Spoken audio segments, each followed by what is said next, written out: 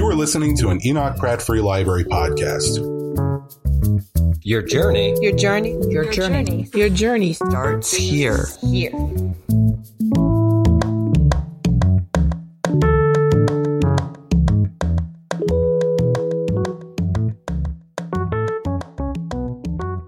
Facebook is just connecting and I'm hitting go live in Zoom. So we're just giving people a chance to filter in and let Facebook load. Thank you all so much for joining us tonight. We'll get started in just a moment. And we are all connected, so take it away, Emily. Okay. Hi, everyone. Thanks so much for joining us tonight.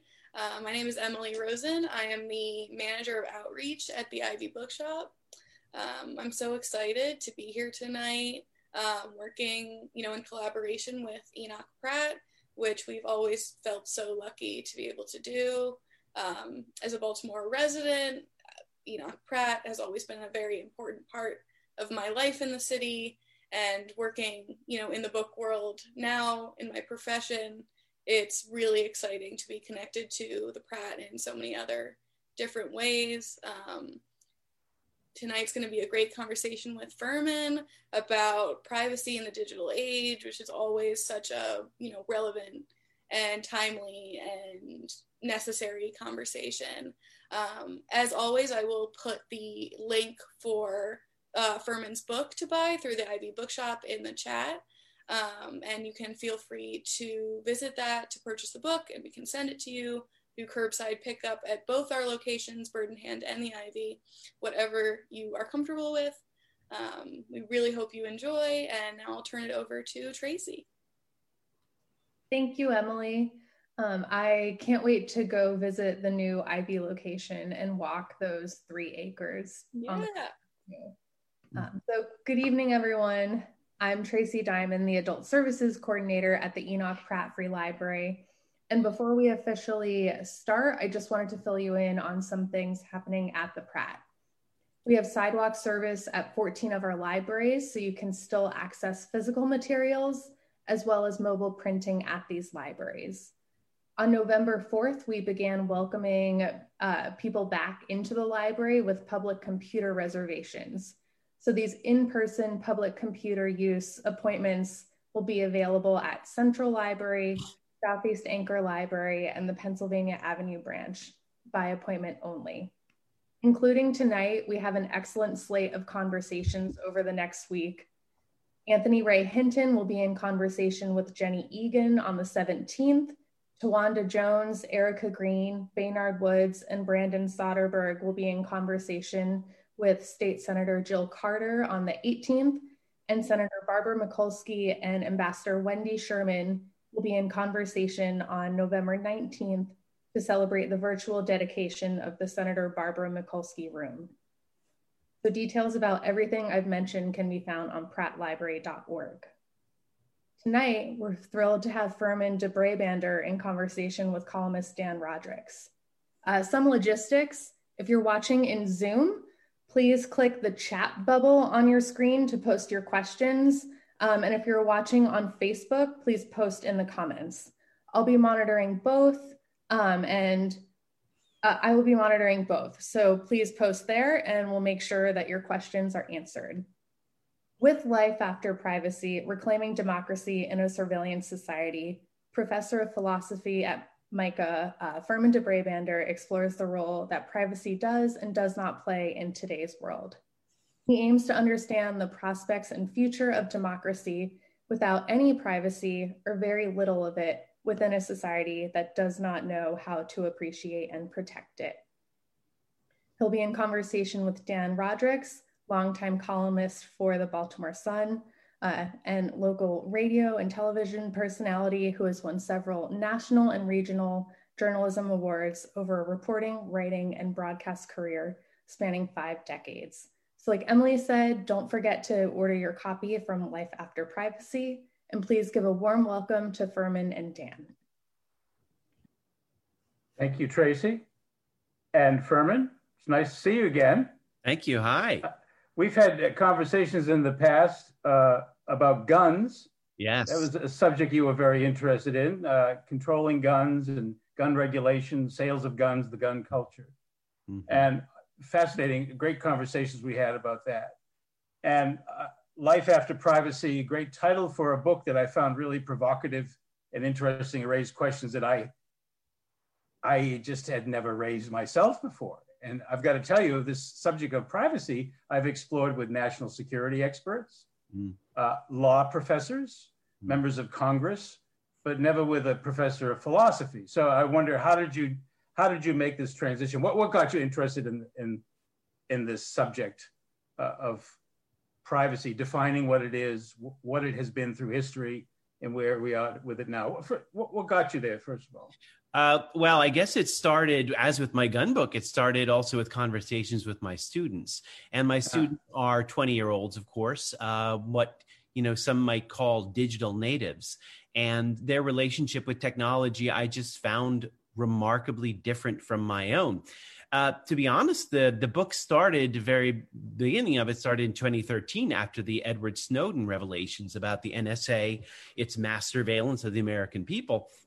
And I remember I came into class and I was all up in arms, and I told the students, this is awful. Don't you think this is awful? Yeah. And I could not get anybody to agree with me. No one agreed with me that it was awful.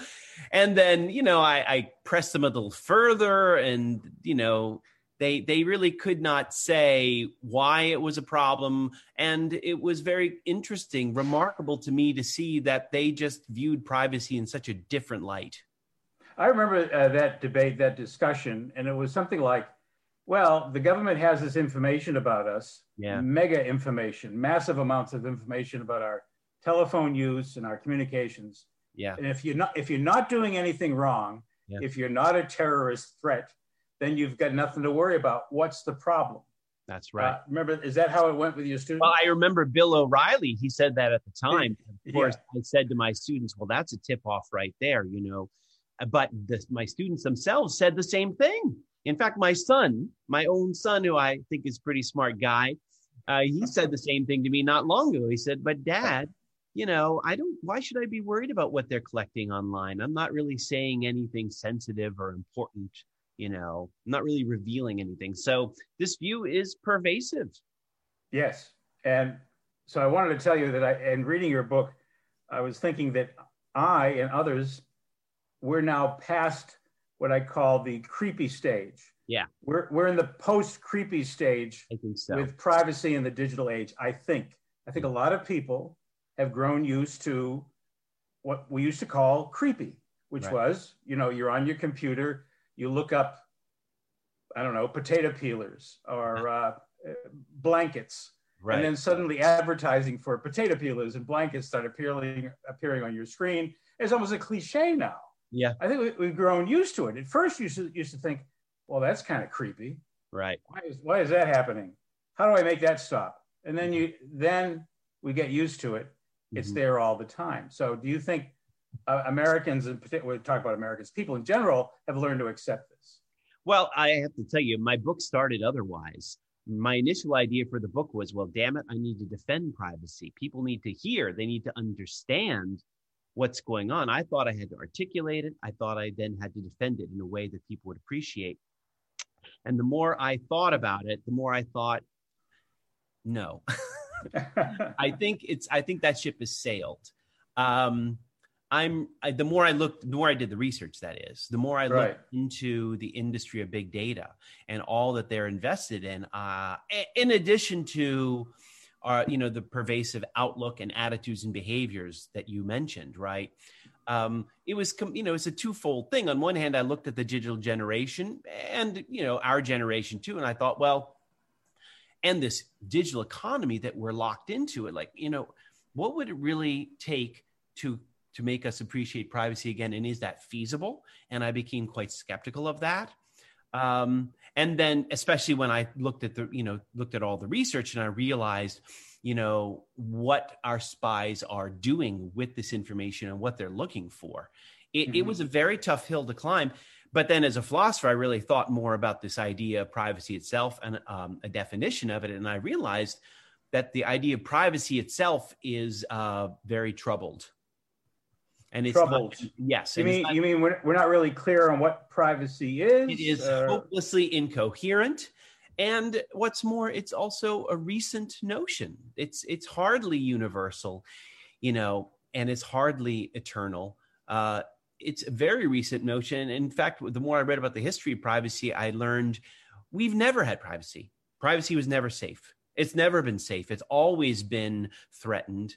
So I thought it was very curious that privacy advocates, I ended up, turning the tables on the privacy advocates and thinking, well, they suggest that if only we could get back to this earlier appreciation of privacy, as if it were a notion that were invoked by our founding fathers. I was going to say, excuse me, but is that with Jefferson and Madison and Washington? I mean, life, liberty, and the pursuit of happiness. A lot of people put privacy right next to liberty. They do. Don't they? Well, they do. But, the funny thing is privacy is not mentioned in the Constitution. It's not even in there. Right? And is it in the Declaration of Independence? Did you check that? I don't. Besides, they would have pronounced it privacy at the time, I think. Well, but anyway. I confronted something interesting there, which is that, as a culture, we kind of take for granted that it is an enduring and important American value, even while people don't give it much thought, really. They really don't care much about it. And then in addition to that, the historians, they actually have done a piecemeal work trying to spell out how it is an important original virtue, even while the history is much more murky. It's not clear at all that the founders understood privacy at all the way we did. In fact, legal scholarship doesn't really start to carve out a right of privacy until Louis Brandeis at the end of the 1800s. And then it only really becomes the right of privacy as we know it in the 1960s. And then you get a lot of historical reconstruction from people like Justice Douglas, who then say, well, you can't really have this Bill of Rights without a right of privacy. So it kind of presumes a right of privacy. So a lot of this is historical reconstruction, in my view. Okay. Privacy, the individualism, it seems to be part of America. It seems, and you argue that that's counter to democracy, to a true liberal democracy. Well, so as a political philosopher, where it's interesting is that, so for example, when I had to confront my students about Edward Snowden, I had to say to them, why is this important? Well, the traditional argument is that privacy is important because you can't have democracy and freedom and autonomy without it. And so I decided, well, if that is our future in the digital age, then I think I'm interested in saving democracy, maybe see what democracy looks like without privacy. And so I started to ask the question, does democracy need privacy? And I concluded that it doesn't. That it's overrated? It is. The word I use is oversold. I don't like to use the word overrated because I don't want to imply that I don't like privacy. I am not someone who's going to bravely say, forget it.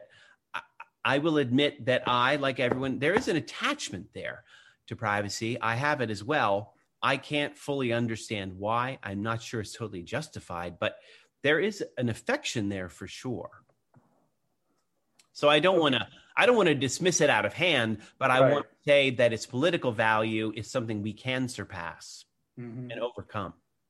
But I'm thinking of privacy along the line of individualism, that people anywhere, Americans or wherever, like the idea of privacy because they're sort of on their own and they want to be left alone.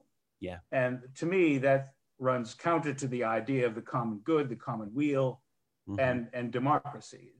Do you agree with that? I certainly do, but see, I'm a fan of John Dewey, the American philosopher who was based at Hopkins for a while. John Dewey argues that the basis of democracy is not the individual; it's associations. It's people that form associations, and then community itself is made up of these associations. But see, there are competing notions here, right? You have the notion that you are mentioning, the notion of democracy that you mentioned, which is, I think, sounds to me like it's aligned with Dewey. But you do have this very popular notion of democracy that the basis is the individual, the lone individual who is out for himself. And this happens to be a very popular notion of democracy in America, right? The pull yourself up by your bootstraps. It's the type that leans libertarian. and maybe that's one of the reasons why privacy is, at least taken to be or presumed to be such an important virtue in America. Much like guns, for that matter, right? They're both in a way understood in terms of our individualism. Mm-hmm. Something came up in the news just yesterday that I wanted to ask you about, because this speaks to the subject of convenience in the digital age, what we give away in terms of privacy in order to have all the conveniences that we have in the digital age, especially now with COVID, ordering, what we need from home without having to leave home, online shopping and all. Mm-hmm. This is a headline in the Baltimore Sun yesterday and today. Maryland launches cell phone app to notify public of COVID-19 exposure. Yeah. Listen to this. Cell phone users in Maryland can now use an app that will notify them if they have been exposed to someone who tested positive for COVID-19. Mm-hmm. The idea is to capture people anonymously through their iPhones or Android devices. Mm-hmm. The technology uses a number that regularly changes and not people's names or other identifying information. That's according to the Department of Health. Mm-hmm. And so this thing popped up, and we provided information about how you can download the app and receive alerts. This is called MD COVID Alert. It uses Bluetooth, low energy technology. Yeah. And it does not collect or share information on a person's identity or whereabouts. It uses the random IDs assigned a person once they've been nearby someone who tests positive. Mm-hmm. Then you get an alert. Yeah. So my reaction to this was, well, that's pretty cool. How do they do that? Yeah. I wanted to actually know more about how that was done. The Sun's explanation was pretty good, but I wanted to know more. But then my other reaction was, who okayed this?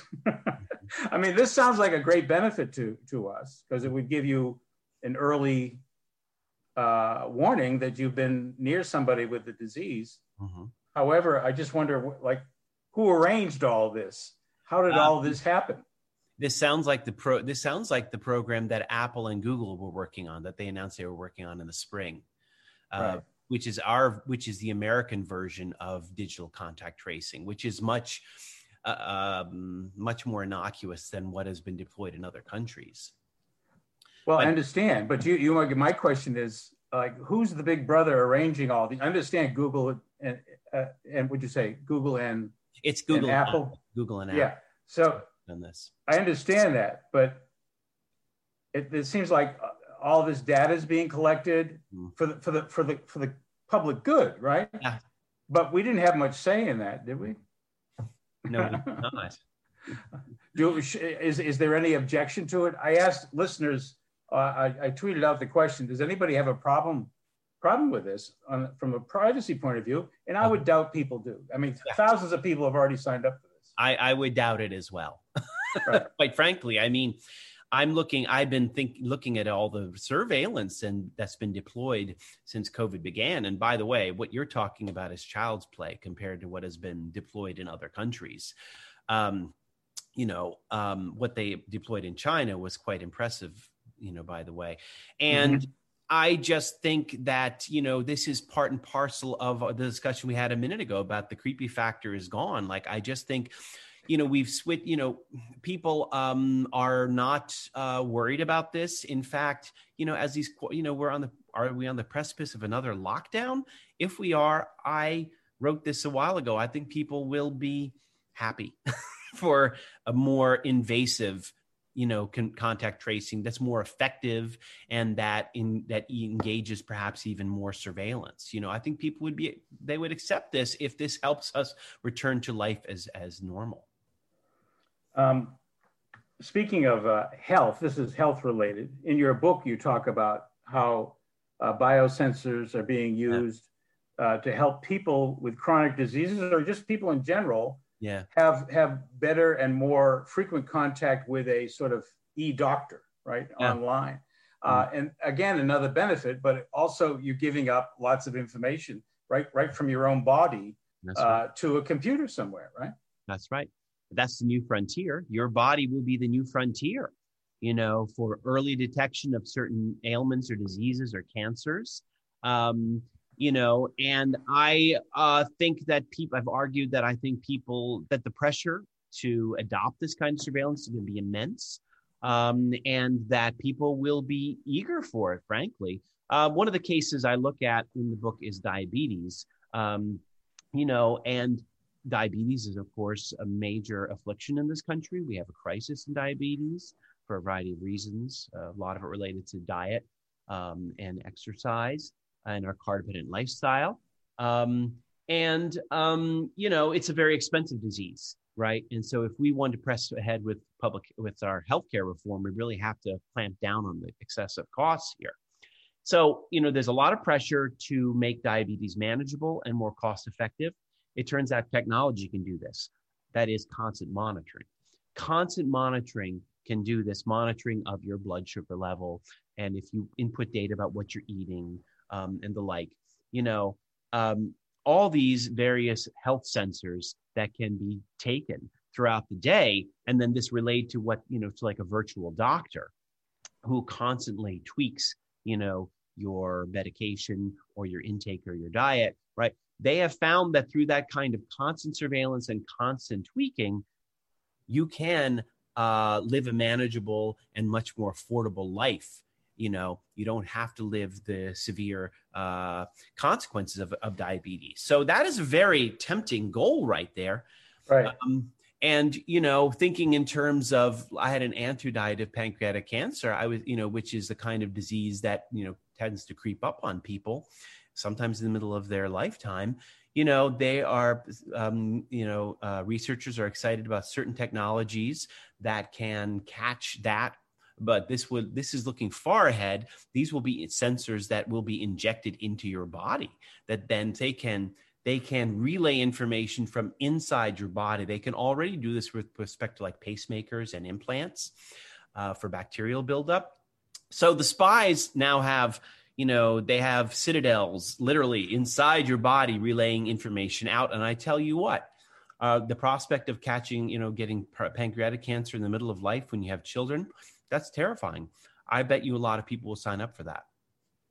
Okay. So what you've described sounds like something very positive to most people. I would guess. I don't have an audience here to ask, but I think they would say, well, that sounds pretty good. That sounds like something I want to be part of. You'll be monitored all the time from the deepest recesses of your body. So right. You're okay with that. Well, I wish we could do a quick survey to find out, but I would think people would find this a positive, an upside to the living in this digital age that we're in, right? Mm-hmm. Yeah, you use the word spies, and it's very interesting.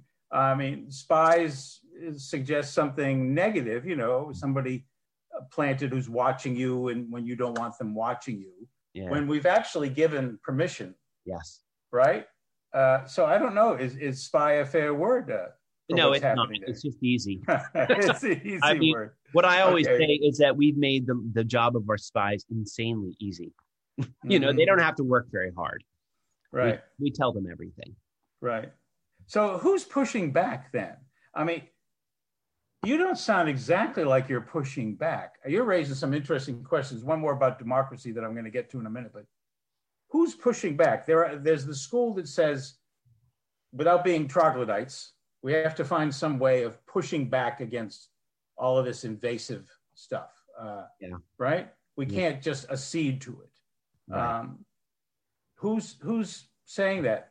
Well, I mean, you have civil libertarians and privacy advocates who are, at the forefront of this battle. And, their voices amplified by people like Edward Snowden and Glenn Greenwald of The Intercept. He was the journalist. Formerly of The Intercept. Formerly, I know. But their major tool is privacy regulations, such as what they have imposed in Europe, the GDPR, the General Data Protection Regulation. That's what GDPR stands for. And, the press made a big deal about this. These regulations were rolled out in 2018, and they're much more robust than anything. I mean, the regulators in America would, privacy advocates in America would love to enact similar regulations in this country.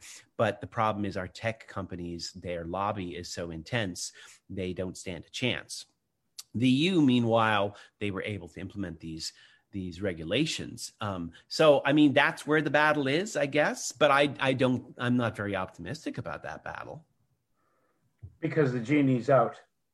Well, principally because the genie's out, but also because the regulations that privacy advocates have cooked up or that they think about, their general plan is to empower individuals, to give individual digital consumers greater power to control their data, to say, to a company, what do you want? What information do you want?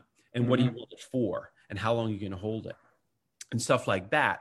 And, I've argued that if you look at the industry of big data, the kind of science that they're engaged in, the kind of analysis and algorithms, that is a hopeless battle. You can't pin individual digital consumers up against the biggest corporations on the planet. That's not a level playing field.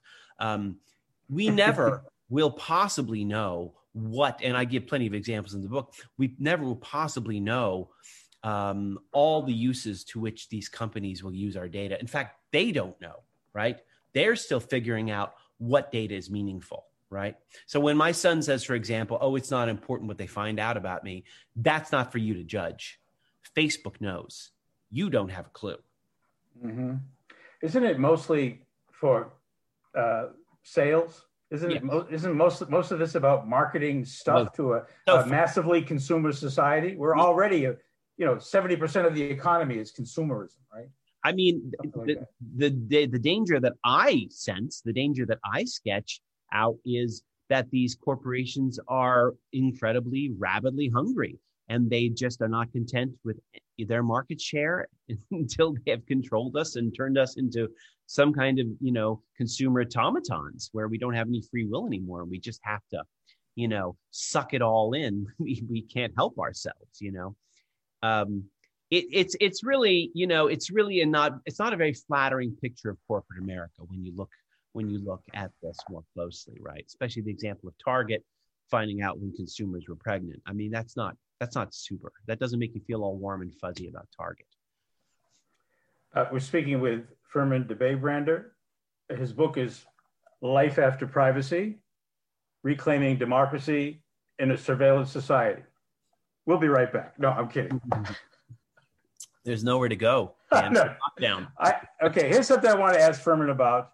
In light of the election, this political season that we're in, this political climate we're in, this super partisanship that we're in America. You say in the book that digital media have contributed to political ignorance and impotence. And I was really interested in that. I was thinking about how all of us are in an echo chamber to some degree. People are drawn to opinions and ideas that they pretty much already agree with. This confirmation bias is big with all of us to some degree. Some people more open-minded and like the noise of democracy. They like debate. They like that it's never really clean, that somebody's always arguing from a different point of view. But there's a lot of people who just are drawn to and stay in their echo chamber. We're seeing that now with Fox News, the revolt against Fox News from its viewers who don't like that some of their commentators and hosts are saying that, Joe Biden won the election. Right. So to what degree do you think all of that is true? And then I think it is true. So how do we get out of it? We're very comfortable where we are, a lot of people, right? Yeah, I mean, it is pretty troubling. In fact, I've been thinking lately about this. I've been reading how, so these social media companies have been urged to flag either provocative or troubling or overtly false statements like Twitter and Facebook, right? And so how have some conservatives responded to Facebook? They have gone to a different social media site called Parler, which I only heard about the other day. I haven't seen it. Right. But, immediately that is a problem for me, because now we're even going to have our own social media sites. That's going to make the echo chamber effect even worse. What's remarkable about this is that people didn't see this coming, right? The early days, you and I lived through the early days of the internet. We remember the ebullience and the optimism, right? This is going to be great for democracy. People will talk across the bridge, across the divide, and it has done anything but the opposite, Right. I don't know. I plead ignorance. I ask my students this all the time. In fact, I asked them just yesterday. I say to them, how would you reform social media to make it more productive for democracy? I want to know, because I think the problem is not. I think the problem is the very medium itself, right? If you want to have productive conversations with people and bridge across divides, you need to have context. Productive conversation is built on context. And that's precisely what Twitter does without, right? Twitter is context-less. It's a certain amount of figures. Boom, random. Done. Yeah. Bombs dropped. Bombs here. Bombs here. As Rebecca Solnit, one of my favorite writers, points out, this was tailor-made to stoke anger, right? Just make us pissed off all the time. But the philosophers throughout history tell us that if you want to try, Spinoza said this, Seneca said it, if you want to overcome anger, which they thought, by the way, was one of the most destructive emotional, social and political emotions, if you want to overcome anger, you need to mentally build context. You need to see people in a context, understand them in a context, and I don't know whether digital media are able to do this, frankly. I don't know. I'm pessimistic about it, but I also I wouldn't put it past. I mean, this is our future. Digital media I refuse to be a troglodyte and say, throw it in the trash. And although I'm tempted, throw it away and be done with it and speak face to face. But listen, face-to-face conversations, they just are much more productive. Montaigne says, for example, pay attention to people's cues. When people speak, they say so much more than with their voice. They use their hands and their shoulders, and they tell you so much more. Twitter, you don't see anything but the words, and of course you get angry. Oh, right? that gets us back to privacy. Yeah. Right? Because when you're doing your Twitter thing, or when you're on Facebook, you are in your own private world, right? That's right. Even though you think you're taking part in a big community, you're really throwing those bombs from a private place, Absolutely. Right? Same thing with Facebook. You may gravitate to that echo chamber where people all agree with you. You might actually find community there, but you're not really out talking face to face with people. No. Which is why I argue in the end, the privacy advocates say that if we're going to save democracy, we need to keep this right of privacy. I say, by contrast, actually the public sphere is much more important. And the public realm has really been just as easily damaged by digital technology, but it gets a lot less attention. Toward the end of your book, actually, I just was reading this because I just was finishing the book this afternoon. I just wanted to read this passage here, and then I think we're going to take some questions in a moment. That's good. This is from Furman's book, Life After Privacy. To the extent that we have privacy or anything that approaches it, like the solitude conducive to thought, it relies on public action, interaction, and sustenance. The personal space that privacy advocates aim to preserve and protect is the inherent byproduct of effective democracy, where moral and political attention is focused on the public realm and the power that is generated there. And what we do in that personal space, the reflection and growth that occurs there, is informed and nourished by public power. Yeah. We citizens will secure our privacy, such as it is, when we empower ourselves by combining forces and energies, channeling our strength, and expressing our will to any who would subdue or control us. Right? That's like rage against the machine. That's we're not going to become a totalitarian society. Not here anyway. Well, you know, the funny thing is, I mean, one of the ways that I push back on the privacy advocates is this. I said, I read Taylor Branch's, very long series about the civil rights. And it was obvious to me, they never had privacy, and yet they succeeded. And how were they able to succeed? They were able to succeed through concerted and dedicated public coordination and public action. And so I decided, and then I looked at the gay rights movement, and I thought about and I read about the labor movement, and I realized the same thing in all those cases. Early activists in all of those movements were terrorized. They never had privacy for a second. Through organization and coordination, through associations, they were able to achieve this. And oddly enough, it looks like privacy was the result of their actions, not the prerequisite. It's what they delivered. So if you think about, like, in the context of the gay rights movement, you were not free to live a private life as a gay man, right? Until a public life. Until you weren't free to live a public life, right? Well, you weren't allowed to live a private life either. Yes, true. The American law came after you. We had that case with Texas, right? And then ACT UP did their work, and one of the most impressive groups in terms of public action, and they were able to deliver a secure right of privacy to live as a gay man in public and private. So it just looks to me like the right of privacy is delivered through public action as opposed to being some kind of precursor. And could you bring that up to the Black Lives Matter movement for me then? You're seeing the same thing there? I'd have to think about it more. I've been a little bit more agnostic about the Black Lives Matter movement because I'm in a wait and see mode to see how it operates. I mean, in my book, I distinguish the labor movement and I distinguish gay rights movement and the civil rights movement from what are called networked movements of the 21st century, like Occupy Wall Street, the Arab uprisings, the Arab Spring. A lot of these networked movements, they didn't do very well. And one of my favorite contemporary authors named Zeynep Tufekci has written about this. She writes for the New York Times quite a bit right now.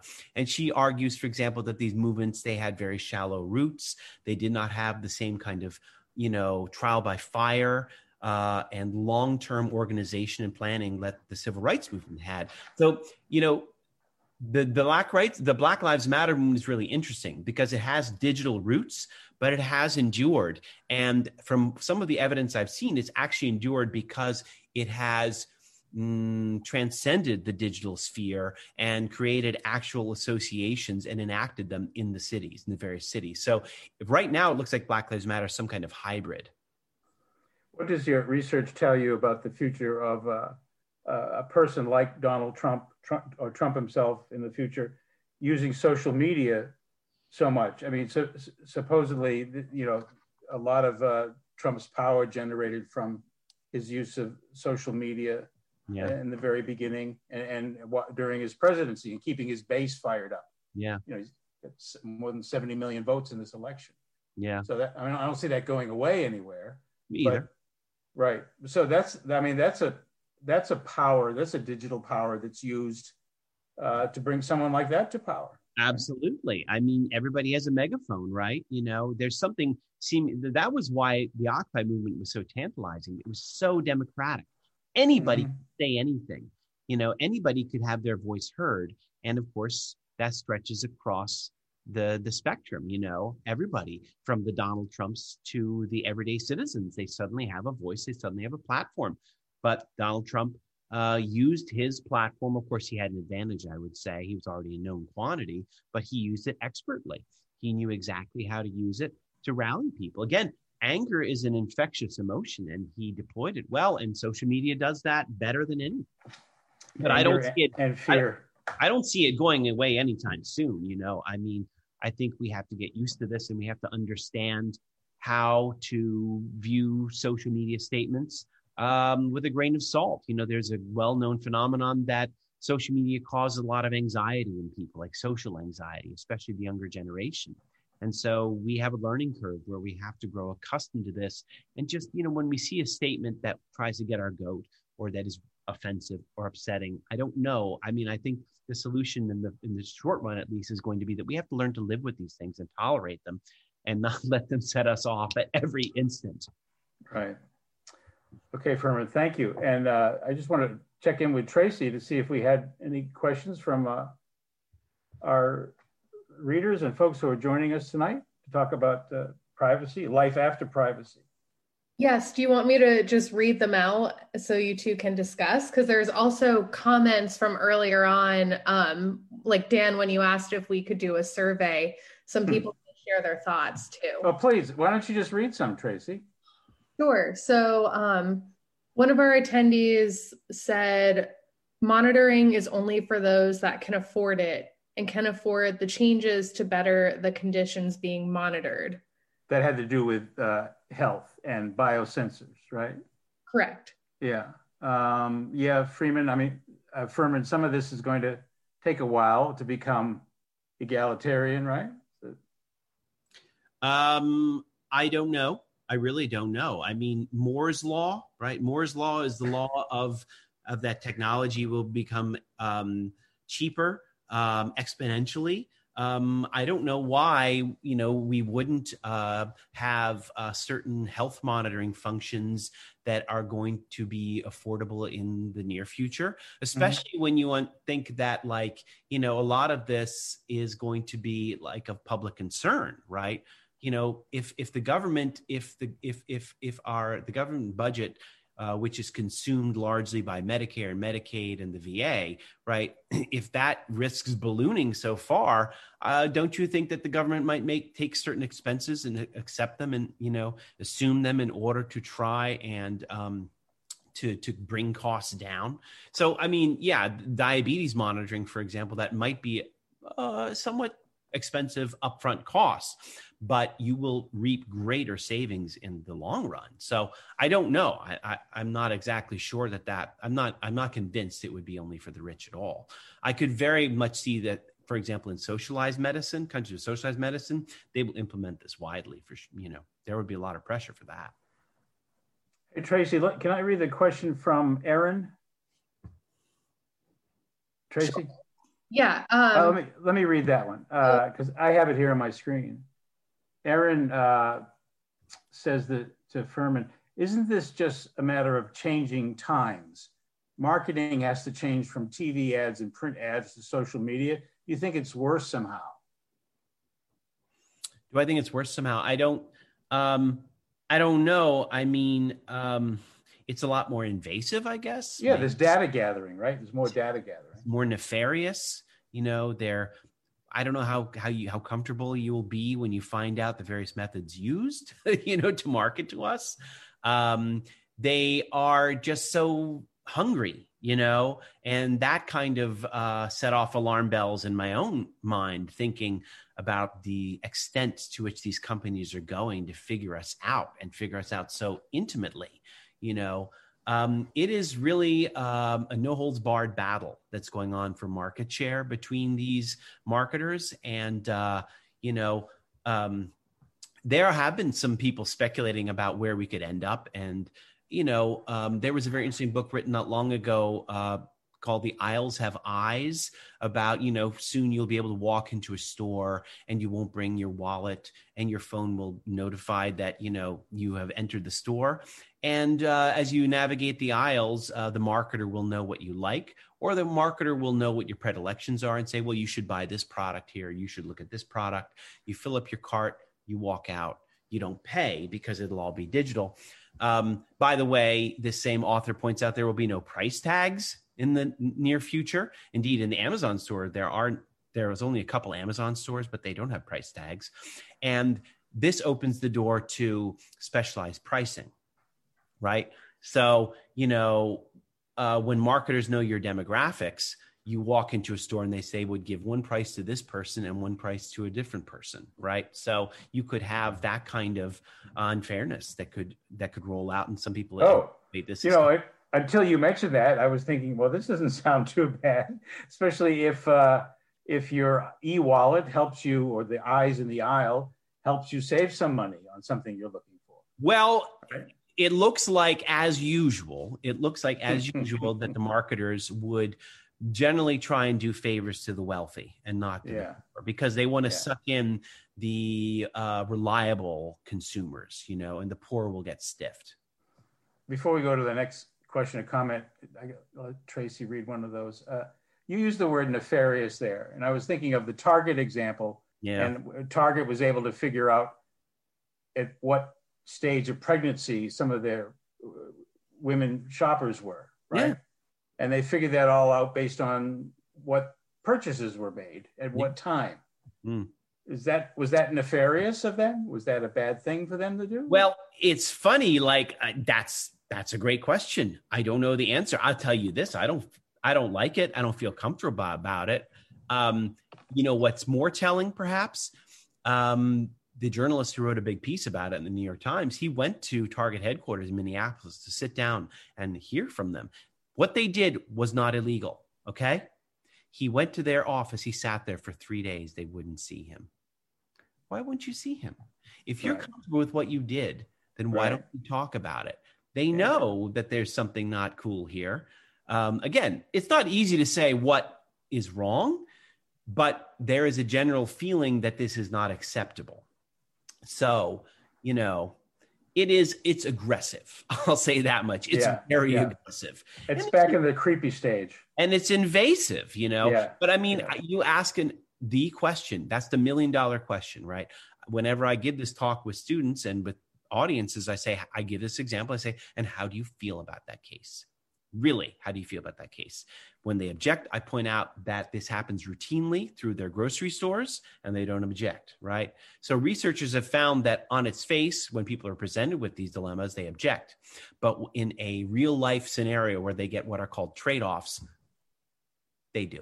They're okay with it. Yeah. They're okay with it. There's something about pregnancy that was a little bit eerie.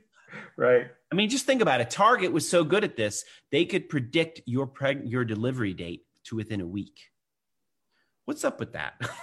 Why are they doing this? Wow. I think it's more about corporate greed, if you ask me. Yeah, sure. That's what's worrisome. Tracy, you want to read another comment? Sure. There's one from Charles Duff. Hi, Charlie. Good to see you. And I think it's a good comment that we could talk about different political reigns. He says, you ask who's pushing back. Some of us are still around who grew up in a world where governments were not as benign as being described when they spied. For example, the Soviet Union as the most enduring example. The idea that big data remains commercial seems short-lived. Oh, absolutely. Absolutely. I mean, and this is how I got into this conversation, because initially as a political philosopher, I was thinking, I wasn't even thinking about the marketers. I wasn't even thinking about marketing spies. I was thinking about the government, coming out of Edward Snowden. And the argument I told my students was exactly what Charlie was talking about. I was saying to them, hey, listen, we're not that far removed from Stalin's Russia and Maoist China. And it's naive for us to think that governments can be a benign actor here. Then I discovered that most of the spying is done by the private sector, but Charlie's absolutely right. Like, we have seen cases where the private sector has done spying on behalf of the public sector, and the government has just co-opted the information and data that the private sector has. So there is really not much of a boundary there. They're blurred. Well, that's why it comes back to the question, what can we do to save democracy if privacy is gone? And that's, again, where I talk about, it's not about privacy at all. We save democracy by branching out into associations that occupy a public realm. That is not the digital sphere, by the way. I mean, it's not a sexy and newfangled answer. It is, look at the organizing that the civil rights movement did, and these very effective labor movements did. Like, this playbook is there. It's hard. It's not easy. It's not particularly fun. It's very difficult, but we know what it takes. People have got to branch out. The only way that you can't push back against against any government that's spying us. You can't push back as a lone individual. You've got to do this in associations. You've got to do this by branching out into groups and with your community as well, frankly. I remember somebody saying to me that he was more likely to speak to a neighbor via Facebook than he was over the fence. And I thought that's kind of sad, actually. If I was chatting with someone on Facebook and they were next door, I think I'd say, wait a minute, I mean, pour a cup of coffee, I'll meet you outside, put your mask on, you know. That's unfortunate. Yeah. You know, and I see this in younger people, like it's just easy. Social media is easy, you know. Yeah. My son had to deliver bad news to a friend yesterday. He said, can I just text him? No, you have to call him. You have to do the old-fashioned thing. Call people. Yeah. You know, because there's just so much more gain through the nuances of interpersonal communication. Well, you know what? Excuse me, but it seems like that's something we're going to have to teach, because those of us who grew up pre-digital, that's the way we operated, right? And you don't want to sound like some old fart when you say these things, but it is possible to grow up without ever having to look at somebody face to face. And we're, especially now, we're isolated because of this pandemic too. It makes it even more so. Well, I have to tell you, my college students, who I always think are pretty savvy, they're very down on social media. Very down on it. They are very down on social media, you know. I think the younger generation, I think they will start to, if not already, they will start to see the inherent problems with this, you know. And I see a couple of, indicating signs that are positive. For example, the younger generation, this is the first generation until COVID, at least, that were moving back into the cities, right? They didn't want to go to the suburbs. They wanted to go to the cities. And why is that important? Because then you have a physical community out on the street, right? Suburbia, I wrote in the book, is like, you could not design an environment better for privacy than suburbia, where the cul-de-sac reigns supreme, right? But as the grid in Baltimore, like Bolton Hill, you know, with the corner shops and the parks, and, you know, these were designed for easy interaction. And democracy, John Dewey says, starts with easy, informal interaction. Like that's the beginning building block. Suburbia, it all has to be like intentional. You have to get in your car and drive to a mall to see somebody. And do you feel in the mood? Maybe not, you know. The sociologist Ray Oldenburg wrote about the great good place being these sort of informal gathering places, coffee shops, park benches where you actually meet people and talk, and it's part of your life. Right? It's not something you have to organize each time. That's right. Yeah. That's very important. Well, Tracy, we have another question here. Yes. We have, what are your thoughts on the censorship Twitter leveled on the New York Post during the election regarding the Hunter Biden story? Who gets to control the dialogue, or should it not be controlled? That's a tough one. I didn't think it was tough. I'm not a censorship guy because I'm a journalist. Yeah. And I don't believe in censorship, but when you're putting out false information on that scale, doesn't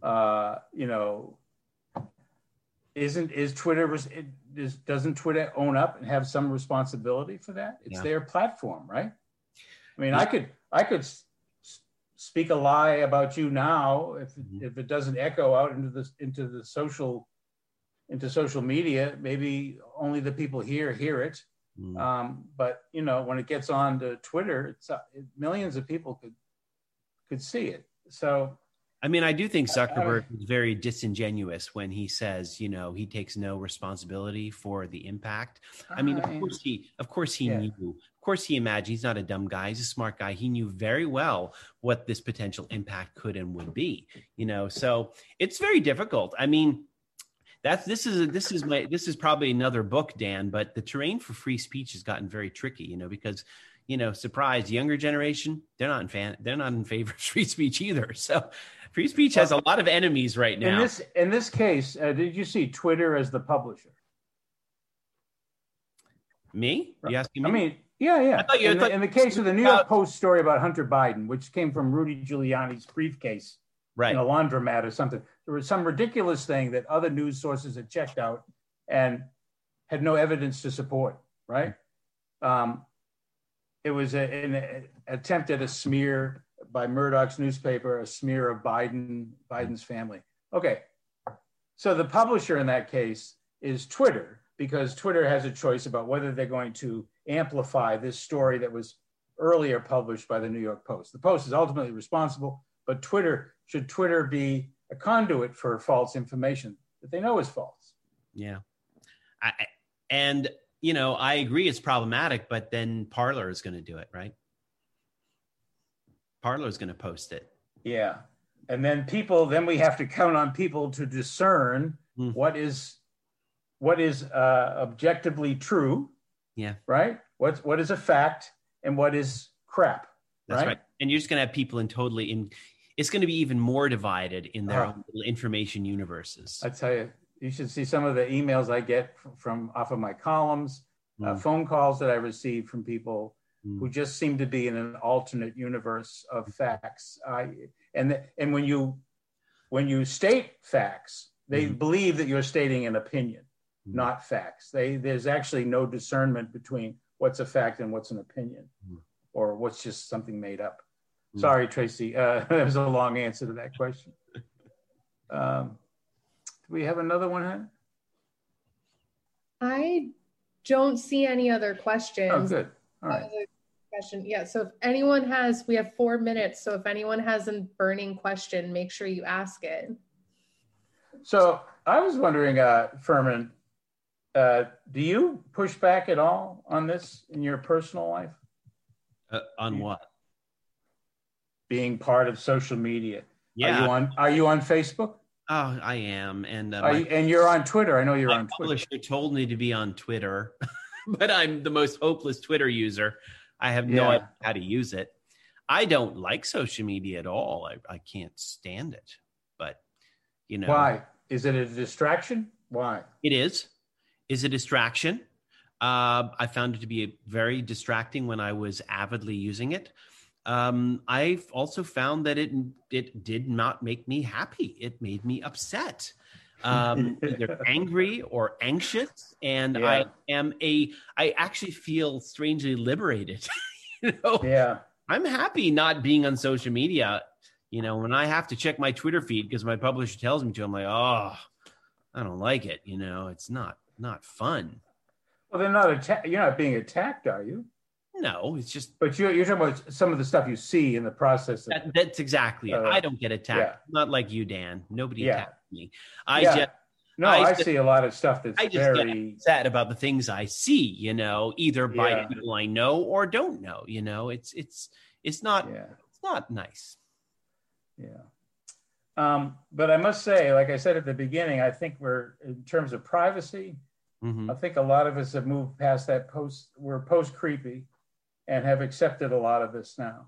I think you have to convince people that there's a problem there. You have to really sell that. Hey, I think a question came in, Tracy. Yeah. Yes. You were asked, so what do you suggest to the privacy cautious person? It's hard. It's hard. It's hard if you're going to be a consumer online. Right? Because I didn't even relate the most disturbing news, which is that they don't even need your data. They know everything about you because of your metadata, right? Which is the data of your data. They don't need to read your emails. They know that you've emailed. They know when you've emailed. They don't need to know what you're buying. They know that you've made a purchase at Lowe's, McDonald's. They know where you go. You park your car. They see that you've parked at the Inner Harbor, right? This is Edward Snowden revealed this 7 years ago. That's what they're looking for. So you don't have to worry about putting in your emails. It's about all this other stuff. And by the way, Facebook has profiles of people even who are not on Facebook. So I often give the example of my father, 87 years old. He's not on Facebook. Facebook knows him. Why? Because he has been invoked by either me or my mother. And they have what they call a shadow profile of him, where they probably know that he likes gin. He's a gin drinker. I don't know what they know about him. Now, why would they be interested in your father if he's not engaged in Facebook? They can make sales pitches to my mother, to other people around him. You know what I mean? Oh, the ideal gift for Father's Day. They might figure out it's his birthday. Oh, yes, it's Father's Day, and blonde, they'll hit you with things, right? So I'm not a technologist. I don't have any prescriptions for how you can tighten up your ship. My message to you is, unless you want to live a cashless life in the woods, I don't know, or sorry, only cash, get rid of your credit card, a cash dependent life in the woods. I don't know that you're going to live a life that is apart from these spies and these monitors. And that's just the hard reality of this digital tech economy, which is wonderful, by the way. You know, there are wonders in this digital economy too. So, you know, that's just the reality of it. We have to figure out other ways to protect ourselves. Privacy is not going to be the way to do it. It's Furman's book, Life After Privacy, published by Cambridge University Press. Mm-hmm. Well, thank you, Furman. I've enjoyed this conversation with you, and I've enjoyed your book. A lot of provocative things in here that being post-creepy, I hadn't thought about. Also, Spinoza was a Dutch philosopher. Yes. Yes, I learned that. I thought he was Spanish. I'm sorry. Well, his father was Spanish, so. Oh, okay. All right. There you go. All right. Yeah, thank you, Furman, for sharing so much from your book. And thank you, Dan, for a lively conversation with Furman about a topic that I think makes a lot of us nervous. And I know post-pandemic, I'm really looking forward to a lot more of those democracy revitalizing conversations where I run into people on the street in Baltimore. There you go. We are all planned and virtual right now. So thank you both again. And thank you to everyone that joined us virtually. And thank you to our ASL interpreter from the Hearing and Speaking. And thank you to the Ivy. Don't forget to get your copy of Life After Privacy. So take care, everyone. Take care. Thank you all. Bye.